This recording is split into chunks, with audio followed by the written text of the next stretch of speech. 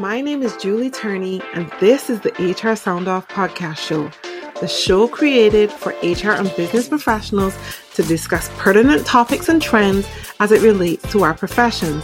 We're going to have amazing conversations with HR professionals from all over the world, get to learn their origin stories. How did they get into this profession? What do they love about being here? And how they want to set the record straight on that one misconception that really drives them crazy about our profession. Are you ready? I'm ready. Then let's sound off. Hi, everyone. Welcome to today's episode of the HR Sound Off podcast show. My name is Julie Turney. I am your host. I hope that wherever you are in the world today, that you are having an amazing day.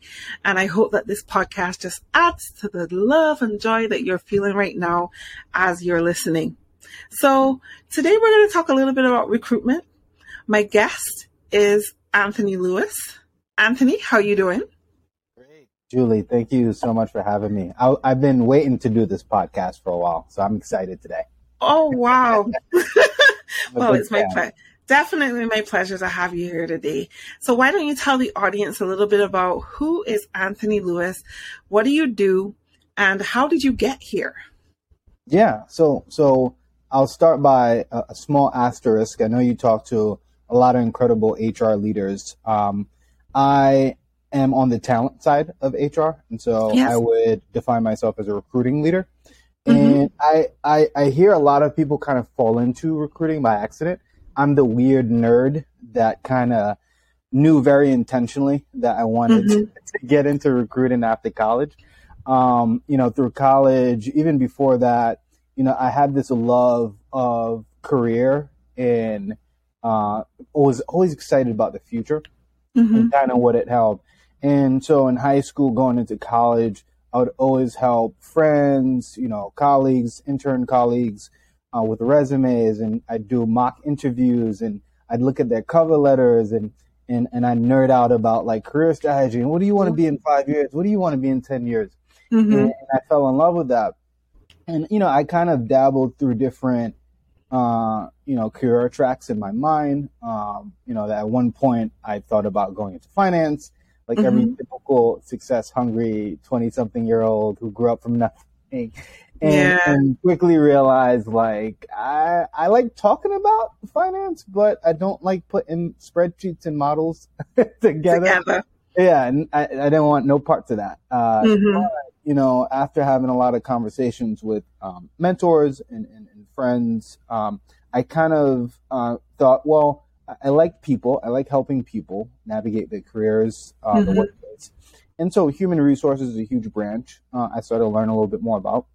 And then particularly as I learned more about HR, I kind of zoomed into recruiting, right? Yes. Talent acquisition, and started my career in agency side recruiting, which is more like sales and recruiting. Okay. Yes. Yeah. Yes. I hear that all the time. Yeah, and so I started my career banging the phone 100 times a day, 200 times a day, and I learned a lot. I think, as a sidebar, starting out in a role like that creates incredible tenacity and work ethic, but it wasn't long-term for me, and I always knew that. And so after a few years, I did really well there. And then moved into an internal recruiting role at a startup freshly, helped scale that. That kind of blew up and did really well. And that was a fun roller coaster. And I hit a juncture where I said, you know what, I kind of miss the diversity of working across many different clients and many different roles and solving different problems, really, if you get kind of underneath it all. And so, had a great time there, but decided to join up with a good friend of mine and also a fellow nerd in the space who, got really excited about recruiting and kind of the model and kind of the future of recruiting, the model that I think works really well in recruiting, which brings me to where I'm at now. So I'm an engagement manager and leader at Beacon Talent. We partner with growth stage organizations to help hire and retain top talent. And so I'm really excited about, continuing to work with the team and to build something pretty incredible here. Awesome. Yeah. Wow. Hope that wasn't a long intro. Well, hey, you know what? Sometimes we need long intros, but I think it was a good insight into how you develop your career. Yeah. I always feel excited to hear people, who do not just fall in to HR or talent, but have an actual passion from young, because I think that's one of the very big things or very big pet peeves that I have about, if you ask young people generally, what do you want to be when you grow up? No one's talking about wanting to be in HR or in talent, right? I want to be an astronaut. I want to be. Yeah, I want to be a doctor. I want to be a lawyer. Well, now I want to be a YouTuber. Yeah. I want to be an influencer. I want to be in crypto. Yeah. So, if you're Caribbean, it's lawyer, engineer, or doctor. So. Lawyer, engineer, doctor. Pretty much like, I remember watching, oh my goodness, this is where my head goes blank. Like sitcom. She's a Nigerian actress, and she did a HBO special, and her parents are Nigerian, so she was saying, you're either a doctor, a lawyer, or a failure. That's true. And our Caribbean parents don't take kindly to the third one. So yeah, we're not playing with that, Not at all. So Caribbean parents want to be able to tell their friends, don't get me started. My child is a doctor. My child is a lawyer. Oh, they're doing this and they're doing that, and they're changing the world. But we can change the world in other ways. So absolutely, I agree. I agree. Definitely. But yeah, you're not alone. I do remember interviewing Tim Sackett, and he said his mom was in talent. So he grew up with his mom in talent, and then he took over the family business. Wow. So so that's a really great story as well. But yeah, to see that you from an early age felt that passion for recruiting, helping your friends, checking their resumes, that really is inspiring. And it leads me to ask you in terms of what can we do better to really help our young people see the importance of picking up these career options as well. And also your title right now. I feel that's such a cool title. Probably cooler than it sounds. Well, I think, that's a great question, Julie, because I think when you're younger, we're joking, but, seriously, unfortunately, you don't have, unless you are, very much exposed to it, a comprehensive understanding of your career opportunities. Yes. And one thing I learned as I developed in my career is your career is negotiable. Right? And what I mean by that is you actually don't have to settle for the finite amount of roles you understand today. Right? What is a role? Right? You got two HR professionals here talking about organizational strategy. So we're going to get pretty specific. A role is a function that carries out a specific set of responsibilities. Right? And so I've been in opportunities where I've created roles for myself in the past to meet a business need, right? So I think one thing I would encourage the younger generation to think about, whether it's HR or beyond, to think critically about what are the needs of the business or whomever I am serving, and what do they actually need, and then defining a set of roles and responsibilities or tasks that I can create to execute against to drive value. And that is really what part of HR does, is to organize the many responsibilities and tasks into a single role that we define as a function in all these things. So I think that is what I'd encourage the younger generation to do. I like that. Yeah. Especially the making your own roles, because sometimes I think people feel stuck, but at the end of the day, a business exists to make money. Yeah. They answer to shareholders. They're creating products and services that they really like. But from a people perspective, they don't always know exactly what they need, right? Absolutely. Sometimes it's what they need in the moment or what they want but it's not necessarily what they need. And it doesn't take into context the big picture of what you're trying to achieve down the road. And so always trying to get people to see the bigger picture when it comes to resourcing can be one of those big challenges, right? Of, okay, let's look high level, but let's look future and let's forecast. What do those particular goals that you're trying to achieve look like from a people resourcing perspective? Absolutely. And how do I align the needs of that business or organization or institution with that scope, right? Yes. We call it, of responsibilities I have today. And to your point, Julie, how does that scope change over a quarter, a year, 10 years? And if you're able to understand that and align those two things, you can get pretty creative with your career. You definitely can. Yeah. I totally agree with you. You know, because you are such an expert, I gotta ask you how you're feeling about all of these different layoffs that have been happening. Because I know you're, but I know you're seeing it. Listen, someone's got to be in it. Yeah. It just happens to be you today. Yeah, because I mean, to your point about resourcing, and again, you know, is there a way that this could have been prevented? If people did this particular thing, one particular thing, what would you say that would have been?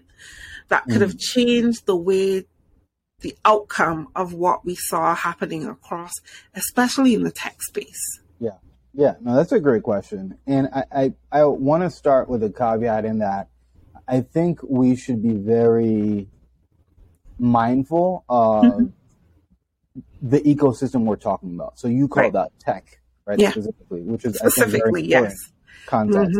And I think what we've seen over the last 12 to 18 months has been very unfortunate, but I'm very thoughtful about where I believe these layoffs are happening. And I think to a certain degree, a lot of it has been siloed to certain industries and in certain communities, unfortunately. And so I would say, you know, I don't think there's one thing any specific person, and when I mean person, I mean role, whether you're an executive or you're a professional, you're a hiring manager, down to an entry-level employee. I was listening to another podcast the other day, which I'll credit by Alex Hormozi. He's a podcast, The Game, which is pretty good. And one thing I think helped put in context or perspective, for me when I think about all the layoffs and happening in the state of the job market is understanding that a lot of it is cyclical. I think we forget that sometimes in the context of our careers. You know, for example, if I'm Gen Z and I'm coming out of college, right, in 2020 and 2021 or in 2022, and I haven't really experienced a job cycle or job market, right, I'm coming out of 2020 thinking like, wow, like everything's remote. This is awesome. I work virtually. I work in my underwear at home, right? I'm getting paid, you know, 20, 30% above market than I thought I would, right? Because that was the market just 18 months ago. And then, wow, just a year and a half later, I lost my job. People are telling me I got to go back into the office. I just moved to Florida. What are you talking about? Right? To enjoy the sun. So I think, you know, it really depends who that one person is. Yes. Because I think many people are experiencing different things. Yeah. Based on what I think one generation you are in, and then two, more specifically, like we mentioned, what industry and sector you're in. Yeah. Yeah. All that to say, I think when you back up and think about the cycle, the phase of the cycle we're in, I think we're still in an upward cycle, right? I try best to educate myself on how the job market works, how the labor market works, how the economy works. And I feel confident, really, that with all of what is happening in the macro, we are on pace to recover 500,000 jobs in January that we lost. Some sectors are underperforming, such as services, professional services, including HR, you know, et cetera. Whereas some functions like manufacturing and cybersecurity and healthcare are doing very well. right?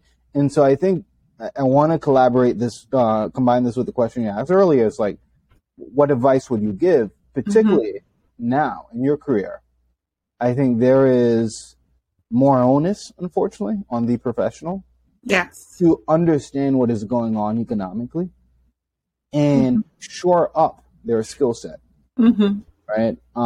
Take the right training, think hard about their career, the longevity of what they do, and what leverage they have. As you pointed out, unfortunately, the reality is these businesses exist to create output and drive and make money, right? Yeah. And so if you think about yourself as a resource, what leverage do I have in the market? You can increase your earning power. You can increase your marketability in the job market, right? And you can, avert a lot of the layoff risks that your friends and peers are probably experiencing. It really goes down to leverage. Yeah. Right? And if you think about the leverage you can create in your career, I think you will be in a much better place. Yes. Well said. In a very well said. Hopefully that was well said. Yeah. We'll see what happens in the comments, but I believe Exactly. very well said indeed. Tell us what's giving you joy. What's creating excitement for you right now in the talent space? Some of it is what I mentioned about one. I'm an unusual optimist, so like I think just take that with a grain of salt. I kind of get excited where when things feel like they're not going well, right? It actually goes back to the cycle that I can't. There's only up from here, right? And so I would say take that with a grain of salt. That's my personality. What I'm excited about also as it relates to talent, though, is the playing field, right? I think, sometimes I even myself forget how large the playing field is for talent and HR professionals, right? One thing that huge, right? And I think one thing, if you're not in the space or you're not in the field, you actually have a very limited understanding of it. Well, HR and talent does like payroll, you pay people taxes, you do compliance, and you hire people, right? But as you saw over the last 18 months, what was the most sought after and highest demand role in the organization? It was the chief people officer. Yeah. And it was a chief diversity officer. Right. And I don't think that's happenstance. I think we are seeing a shift in today's workforce and era, in the way people work, that is creating a higher demand for people professionals, because as the organization becomes more complex, yes, there's going to be more of a need for people with our skill set to reduce the complexity and find savings. Yes. That's just, that's business physics. Yes. Yes. Right? Poorly put. Yes. You are totally right. I think in a recent survey that I saw Gallup do, they were highlighting like the top 5 positions that they think will be necessary going into 2023, 2025 and beyond. And 3 out of those 5 roles were HR roles. Oh, yeah. Absolutely. Yeah. And they were people analytics, people experience. Yep. And they'll look a lot different in the next 5 years too, Julia. Oh, yes. Right?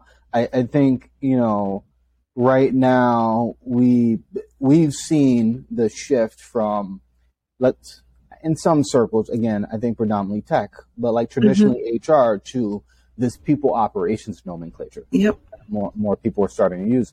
And I think we're not even done. No. Right? To your point. No. Right? Yeah.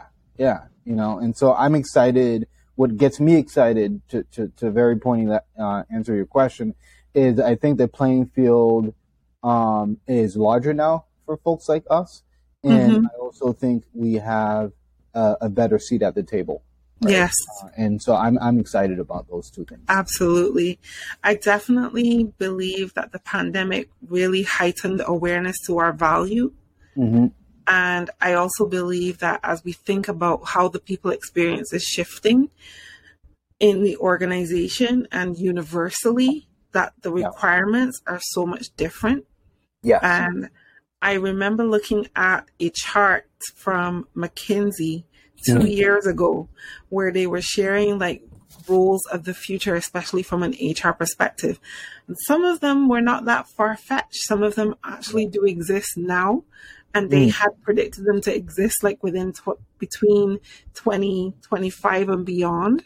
Really? Like what? I'm curious now. Like so, again, our DEI roles, our chief heads of DEI, when it comes to our analytics and having those analytic roles being more heightened, but then they had roles around adjusting, career adjusters, helping people adjust to the metaverse, coaches in terms of transitions into different roles, people who can actually chief distraction officers, Really? Yeah. So I need that. I got ADD, so I need I need a personal chief distraction officer. And then our heads of well-being and the shift of well-being.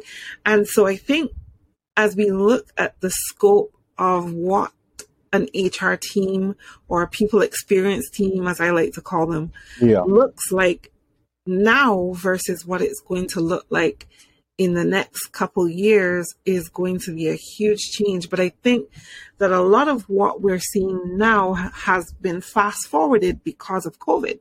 Yes. Because of coming out of the pandemic, because of dealing with the social and political injustices and the economic instabilities that we've seen from a global perspective has hugely shifted the way HR thinks about creating people experience. Yeah, now absolutely. Yeah, and you hit the nail on the. You're right. It's expedited a lot, right? And so going back to when we think about it in terms of cycles, that cycle, if it was like an 8-fold paper, the pandemic basically took the paper and folded it twice over, right? And now you're experiencing a hyper cycle, or you're experiencing so much of what you've probably experienced over a few years, in 18 months. Right? Almost like you're entering some kind of unfortunate time warp. Unfortunate but necessary. Yeah, for sure. We could continue this conversation in another episode. Like I feel you're gonna have to come back and do a part 2. I'm gonna kill your battery if we keep going this way. Yes. So tell us, what advice would you give to your younger self entering HR for the first time? Oh man, that's hard. I would. It's tough because I truly believe all the things I've learned over the last, let's call it a decade, about got me exactly to where I needed to be today. So I almost wouldn't want to butterfly affect it, right? And say or touch anything that would change my perspective, even if I ultimately thought it was for the good. Right. Because I think what I understood and more importantly, probably misunderstood at the time, were the things the lessons I probably needed at that age. Right. Like that was the lesson I needed then. What I would tell myself to think about as I enter the HR field, I'd probably tell myself to, a lot of what I talked about earlier in that, think about the macro. Yeah.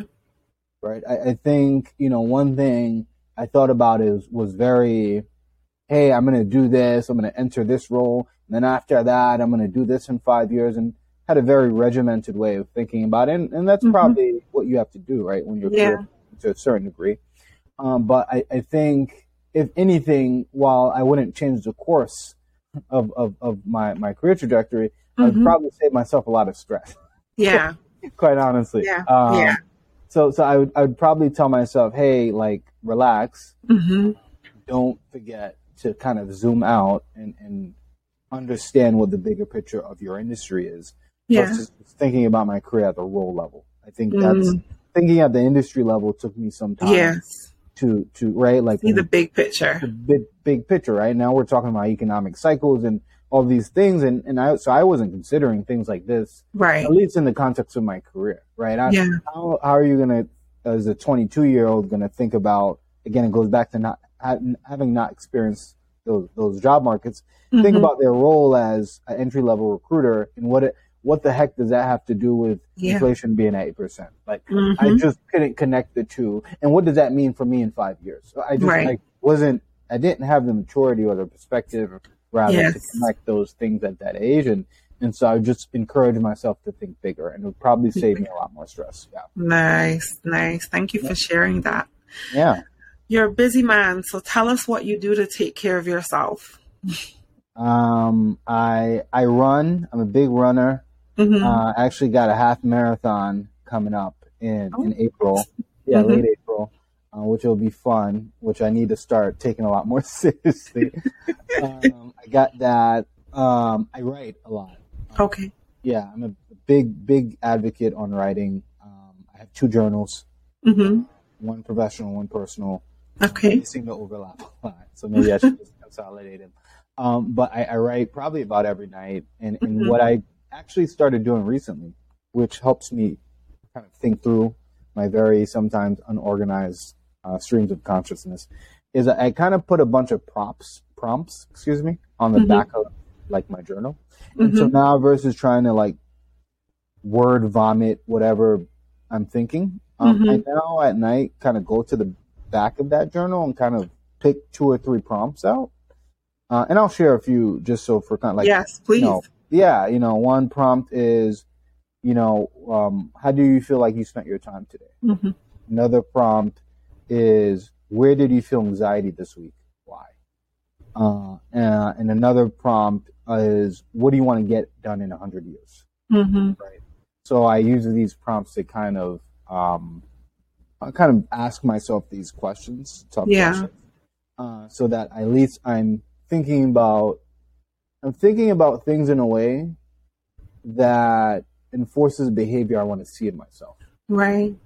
Because if you don't ask yourself certain questions, you can't influence your behavior. True. So it's almost like me conditioning myself. So yeah, journaling and running is a big one. And I'm a big movie buff, so I'll probably, although I unfortunately don't have a ton of time for movies, I used to a lot more, obviously, but I still quote favorite movies all day. I speak in one line. So if I don't have the energy to run or write, I'll plop myself on the couch and watch a movie. Yeah, pop open a oldie. Yeah. Cool. Well, that brings me to my next question. Like, what are you reading, watching, listening to right now that you think our audience would appreciate? Yeah, I mean, I listen to Julie Turney, of course, HR Sound Off. Thank you. HR leader. Thank you. I get a lot of advice from her podcast. I outside of articles about HR, like for example, I follow the RPL, Recruitment Process Outsourcing Association, trade association. I follow, staffing industry analysts, SIA. So I try to get a lot of resources that provide me like market and industry intelligence. Anything tactical as it relates to HR and talent, I just call up someone, right? I'll call up Julie, right? I'll call up someone and ask them their perspective, because you can't. Nothing takes away from more lived experiences, trading notes on lived experiences. But other than that, I don't try to do any third-party reading on what people are experiencing, because it's very separate. Yeah. Other than those, I do listen to a lot of business podcasts, because again, like I love business as much as I love my role, right? And so I do my role in service of the larger mission and vision of businesses. And I think HR, funny enough, are the biggest business builders, right? Everything we have to do is core to the business. People, systems, processes. That's a business. So I listen to folks like I mentioned earlier, Alex Hormozi, is a really good podcast. I listen to The Crazy Ones, which is Morning Brews podcast, which is really good. I listen to and I sometimes listen to like New York Times and stuff like that. Right. Kind of larger. But other than that, yeah, it's mostly around what is happening in the world, what industry intelligence can I get? And how are other great business people I respect thinking about business? Nice. Really, yeah. Thank you. Nice. I like that list. Yeah. So the big question for you, Anthony, what is the biggest misconception about human resources that really bothers you that you want to set the record straight on right here, right now? And it could be just specific to recruiting, talent management. Yeah. What's the biggest one? I'm not a therapist. No. I'm kidding. Not at my own will. I mean, I would say one misconception that I think, not necessarily a misconception, but a misunderstanding, is that to our points earlier, like, I think people don't understand the many layers of our function, right? Yeah. Like, I've had friends who reach out to me for like, hey, like, I feel like I'm wrongfully being like fired or something. What can I do about it? Like, dude, I have no idea. I don't know. I don't know those unemployment laws, so I have no idea. But I think there is, from the outside looking in, this very flat understanding of HR, and that all human resources professionals have a singular skill set, or all these skill sets. Oh yeah, that's just not true. Right. You know, I am very good at a very small intersection of HR. Right. And there's a lot more that I don't know about HR than I do. And I think that's the biggest misconception. Yeah. I like that one. Yeah. That is so true. Because I think there's so many times people come to you and they think, okay, it's HR, it's an HR situation, therefore you should know the answer. Right. But if I am an HR analyst, I'm not focusing on, or to your point in talent management, I'm not focusing on employment issues, right? Exactly. Like I tell people all the time, my key focus is people experience. Yes. So you can ask me anything about engagement, building cultures. Right. You could even ask me things about DEI. But when it comes to, you know, labor relations, I might know a little bit because I worked in the generalist space for a little bit, but I don't know what's new and up and coming. And I have HR people that I constantly rely on when it comes to those issues, who I pick up the phone and call. Yeah, absolutely. You got to get me in touch with them. So I could start sounding smarter, right? Because I have no idea, right? It's like, you gotta have HR people in your corner that know stuff that you don't know, that can help round you out, right?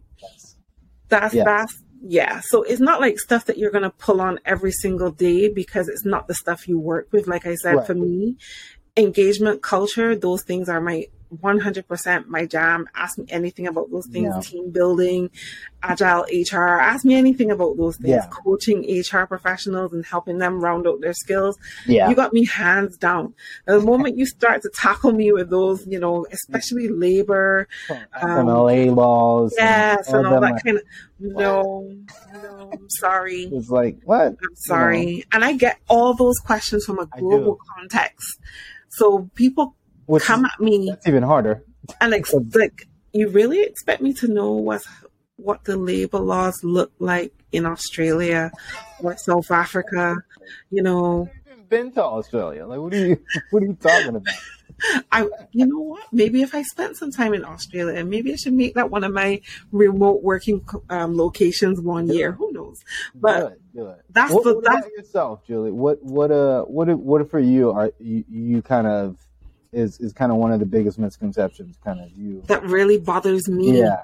Oh, one of my biggest pet peeves is, you know, that when it comes to HR, we don't know, we are not business people. And that's not true. We are business people, right? Yes. And almost tied to that, you're not business people, so you don't deserve a seat at the table. You are a cost center, and that's it.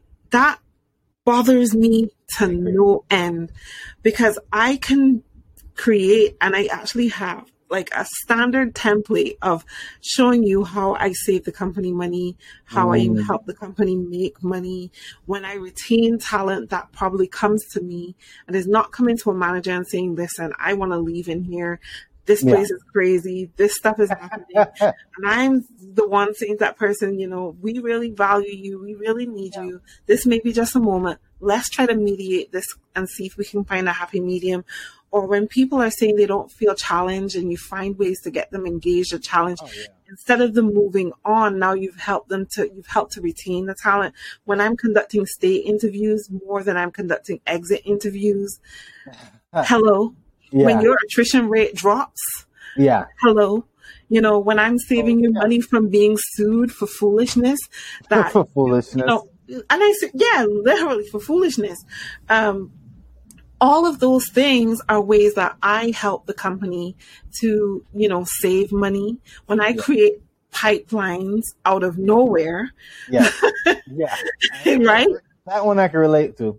When you understand your business so intricately that you are able to go into the rest of the world, see what's happening, and create pipelines based on case studies or, you know, other points of references from your brain. And as someone with ADHD who thinks constantly and deeply about things, sometimes we come up with the most creative stuff when it comes to building and creating talent. So when we're doing all of those things, don't tell me we are not business focused. Don't do that to me. Don't do that to me. That's a good one. I should put that up on my, because I think, again, if we've learned anything over the last 18 months is how invaluable the people function is. Yes. Right. And how core it is to any business to be able to thrive. Right. Like, absolutely. I would think about any good, well-built people function as the core foundation to the world, right? Again, absolutely. If you think about any business, there is the key class functions, right? There's HR, sales, marketing, finance. Yeah. So finance typically, rolls into operations in a standard organization, but you literally can't have an organization that does not know how to hire people. Exactly. Right? And so exactly. I agree with that 100%. I like that. Thank you. Yeah. That was a good refresher or reminder. Thank you. I'm glad I was able to give you that. Yeah. Yeah. Oh, so with that being said, you have survived your time. You have. It went quickly too, but yes, you definitely have to come back. You're more than welcome for us to continue this conversation because I feel like there's a lot we did not unpack that we need to unpack. Oh, yeah. So anytime, you're welcome back. We're going to collaborate on a series, Julie. Sounds good. Sounds good. I like a good collaboration. Yeah. Can you tell our audience where they can find you on social media if they want to connect, ask you questions about talent and engagement? Absolutely. I'm on LinkedIn, just linkedin.com. What's the /in/ I think Lewis 7393. Seldom on Twitter, but on Twitter nonetheless, ranting. My handle is Talent Barista. Okay. So like kind of Starbucks Talent Barista. Okay. Because I serve talent hot. No, I'm kidding. I like that. I like that. Twitter, and those are probably two platforms I'm mostly on. Yeah. Awesome. Yeah. I will include those. Reach out? Yeah, I'm also on email anthony@beacontalent.io. So. Awesome. I will include those in the comments. Perfect. For our audience. Thank you so much. Wishing you all the best and all the best on your marathon. Thank you. I need it. Yes, I'm sure you'll do well. Yeah. Awesome. Thank you so much, Julie. You're welcome. Thank you for joining me for this episode of HR Sound Off. I hope that you found it useful. You can find this and all other episodes of HR Sound Off on all major podcast platforms. Spotify, Apple, Amazon, you name it, we're there. Remember, HR Sound Off is created by HR professionals for HR professionals. If you would like to share your story, then reach out to us and let us know. Make sure to hit the notification bell and subscribe to HR Sound Off on YouTube as well as Podbean. And we'll see you again when we next sound off.